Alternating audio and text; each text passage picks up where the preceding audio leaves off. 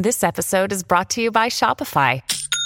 Forget the frustration of picking commerce platforms when you switch your business to Shopify, the global commerce platform that supercharges your selling wherever you sell. With Shopify, you'll harness the same intuitive features, trusted apps, and powerful analytics used by the world's leading brands. Sign up today for your $1 per month trial period at shopify.com/tech, all lowercase. That's shopify.com/tech.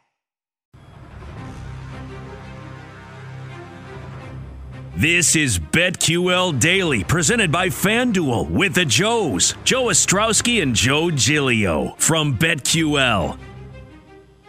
Welcome back, BetQL Daily, presented as always by FanDuel Sportsbook. Joe O, Joe G with you on a Tuesday as we get set for NFL tonight. Let's dive into the Seahawks and the Rams in LA tonight. Game postponed from Sunday to Tuesday, so now each team could deal with its COVID issues. Start off as the Rams, and they jumped to like over 20 players on the list, and the Seahawks had some issues. Quickly, Joe, before we get into the game, I just saw the logistics on what we laid out earlier with Taylor Heineke and Kyle Allen.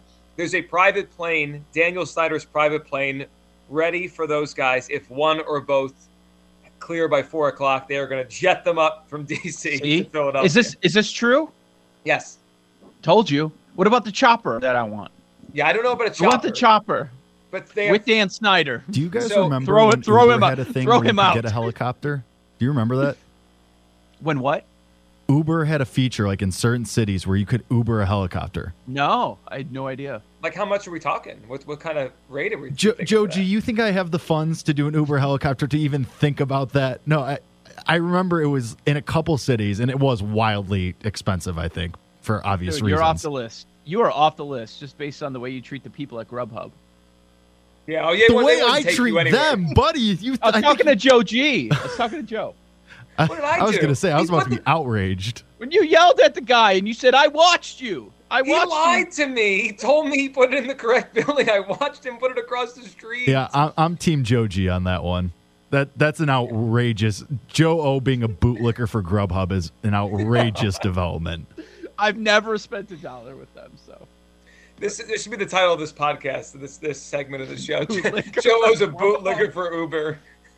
So, seriously, Jake, was your meal last night during the Bears game nachos? Like, that was your dinner? Or did you add to that? You're not on the mic. You're not on mic. Yeah, didn't hit. No, nachos wasn't my only meal. I'm not, I don't know. I'm not a college kid who has his mattress on the floor either. Like, You led me to believe that on Twitter. That's why I wanted to follow no, up. it was nachos. I also went home and then made myself a lovely double cheeseburger on my cast iron skillet because I'm a cast iron skillet boy. You're quite on edge after another Bears primetime loss. Which you knew was coming. Yes. It's just how I live my life. Live by the sword, die by the sword, baby. It is funny because last night and even this morning, there's some people that I know reaching out to me in the industry like, man, you Bears fans are insane. Like, did you not see this loss coming? I'm like, no, we saw the loss coming. Like, and their response is, well, why are so many Bears fans on my feed mad? I'm like, don't you get it? This is therapy. I don't mean to speak for everyone. I'll just speak for myself. I wanted them to lose last night. I want them to fail on every play. I keep wanting the embarrassing shots of Ryan Pace, the mannequin up in the booth, not moving. I wanted them to show the McCaskies. I keep showing Nagy. My God, I mean, I am a little concerned for his health, if I'm being quite honest. Oh, I'm very concerned. He looks awful. I thought that guy was going to blow post- a blood vessel last night. I was serious when I said I feel, looks like he's dead. Looks like he's dead right now. He needs some time off. Just get away. Well, he's about to get a lot of it. Don't I think some of that was an act? Some of it. 1,000% yes. Absolutely yes.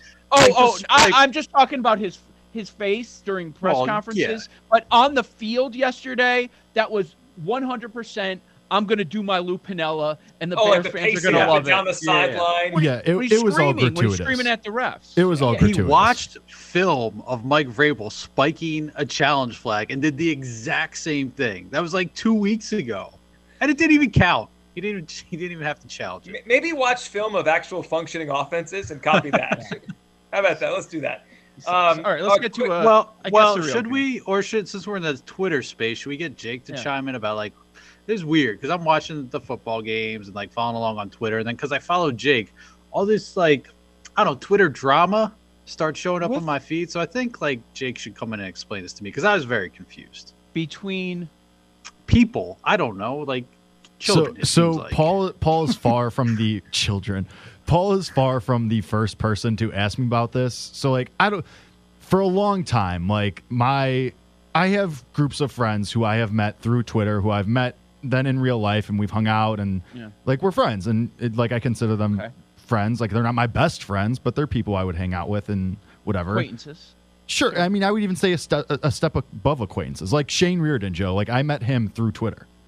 Like that was our first interaction. But anyway, so there's a group of people in New York. Like they call it like New York Twitter, and a couple of them have like a couple thousand followers. But anyway, some Barstool people follow them. So then there was drama between two people, or like a general, small group. And one of these Barstool personalities, like one of the lower level, like not any one big name that like but one of the people like who have a semi decent following, they picked it up and they made not Clem. No, they did like a Twitter Spaces with it though. So then of course like all the Stoolies are jumping into it too, and there was like 2,300 people in the space at one point, I think it was, and it's all these people who I know who are like explaining their beef between each other. And it was just the most outrageous thing ever. Like I have people from college texting me like, I see you follow like a couple of these people, or I've seen you tweet with these people a couple of times. Like, do you know them? And I just respond like, yeah, I know them, but like, I don't know the intricacies of their life. And it like, I'm not. But they're cool with me. Right. Yeah. Like they're fine with me. Like I'm not going to like, I don't care. Like, I'm not fighting your battles. Right. Like if you want to go listen to it, go ahead. Like if you want to go find the tweets, go ahead. But I'm not the messenger boy here. Like go join the space on your own if you want. What is the beef though? Like is this just silly nonsense on the Yeah, internet? it's silly nonsense. Like it's like Wait, you're telling me there's some Twitter beef with Barstool people that's silly nonsense? Well, no. the Barstool people were like giving the platform, I guess. Like they weren't involved directly. They were just kind of like, oh, I heard about this or I saw this, so we're going to give you the space to hash out the details on your own. Like the Barstool, come on my show and fight so people will watch and kind of like they created the space for content for other people to hash out their beef. Are they going to have a boxing match? I believe I believe the idea of a Twitter house was brought up to put a bunch of Twitter people in a house and film it like a reality show. I do miss the real world, which is the dumbest idea ever. But live with strangers. Nothing can go wrong. Yeah, no, there's no possible pitfalls there whatsoever. But yeah, the drama was literally a bunch of he said, she said stuff, like people getting their feelings hurt for no reason. So. Hey, sounds like the internet. Which again, I go back to my old line of, shut up, don't be an idiot, go outside, go touch grass. It's not that serious. Joe G's always getting involved in stuff like this. Yeah, I see Joe G in Twitter beef all the time. Yep. Clean it up. It's usually just these dopey Philly sports fans screaming at him because they don't like a stat that you put out there or a take. Yep, yelling at me about something. It happens. I've never been in the Twitter. I've never done a Twitter. You never respond. You never respond. Like, all right, throw your arrows, whatever. Yep. Wait, so Paul, did any of that clear anything up for you whatsoever? No, basically just like that's basically what I saw on Twitter last night. So, I mean, I saw a lot of things going on. I just wasn't sure about. So, I mean, that's what the real world comparison is perfect. Like as you said, that was like that is what I was watching. Yeah. It felt like the real world via Twitter. Gotta love it. We live in a totally normal time. Yeah, this makes a lot of sense. Things are good. As the four of us sit in different locations across the country and talk through this. Great camaraderie on this show. Well, at least me, Paul, and Joe O are at least in the same state. You're right. I guess you guys are relatively close. Do you think we'll ever do a show in the same room?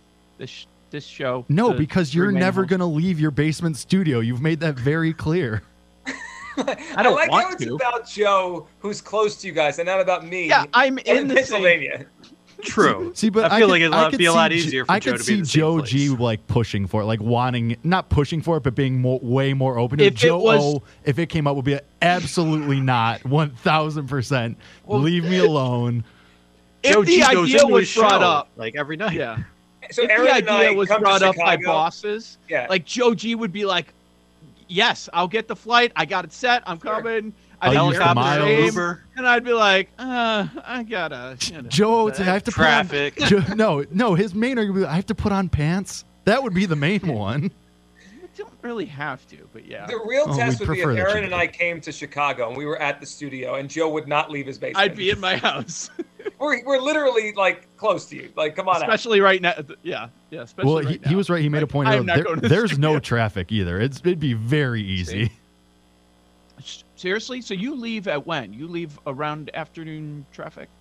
No, because I'm here for You Better You Bet too. But I take the train also. Okay. So when is that done? 6 or 7? I forget. 6 Central Time. 6 Central Time. That's still the end of rush hour. Used to be. I mean, I also don't take I take the Brown line, so it's like not as crowded. But there's no traffic or very little. Very little. Like it's because I have driven a couple times, like for whatever reason, but. Like the few times that I have driven and I've done either You Better You Bet or even this show, like nothing, like 15 minutes, 10 minutes to get back to my apartment. Is that because people all work remotely now? That's yep. Yeah. All of my friends work from home. Like both my roommates work from home. And almost everyone I know does. All works from home. Basically. I noticed a little. Like I'd go in a couple times a week. It's down to like once a week. But like during things ticked up in September with like school. Yeah. And so like things got a little bit tighter, but that's thinned out. Big time. With school, downtown schools. What are you talking about? I guess there's I don't people know. on the road with their kids, like things. Yeah. Well, and also like the city colleges too, year. Joe. You would like. I think, or just like picked up for no reason. So how does this show do a show live? Because it's unlikely we come to Chicago. It's got to be an event, right? We go to Vegas for an event, March Madness, Super Bowl, right? That's how we do the show together. The network goes March Madness or Super Bowl to hopefully Vegas. Here's the problem, though. The more we show everyone that, like, as a network, we do these shows, we're all over the place, the harder it is for anyone to pay us to go somewhere or pay for us to go somewhere. They're not sending us anywhere. No. Like, what's the upside? What do we get out of that? Joe won't leave his basement. Why are we sending anyone anywhere anyway? So basically, we don't care about Rams Seahawks. Is that what we're saying? No, we got another segment. Yeah, we got another segment. We got time. This was more important. We got time. Twitter beefs, Joe in his basement. Jake Hassan explaining Twitter beefs is way more important than Rams Seahawks, obviously. I'm still working on getting that NFT, Paul. Yeah, still working on it. You got a couple days. Okay. Joe G. It's BetQL Daily, presented as always by FanDuel Sportsbook. On the other side, we will talk about the Seahawks and the Rams. The game tonight at 7 p.m. Eastern. We'll hit that coming up on the BetQL Network.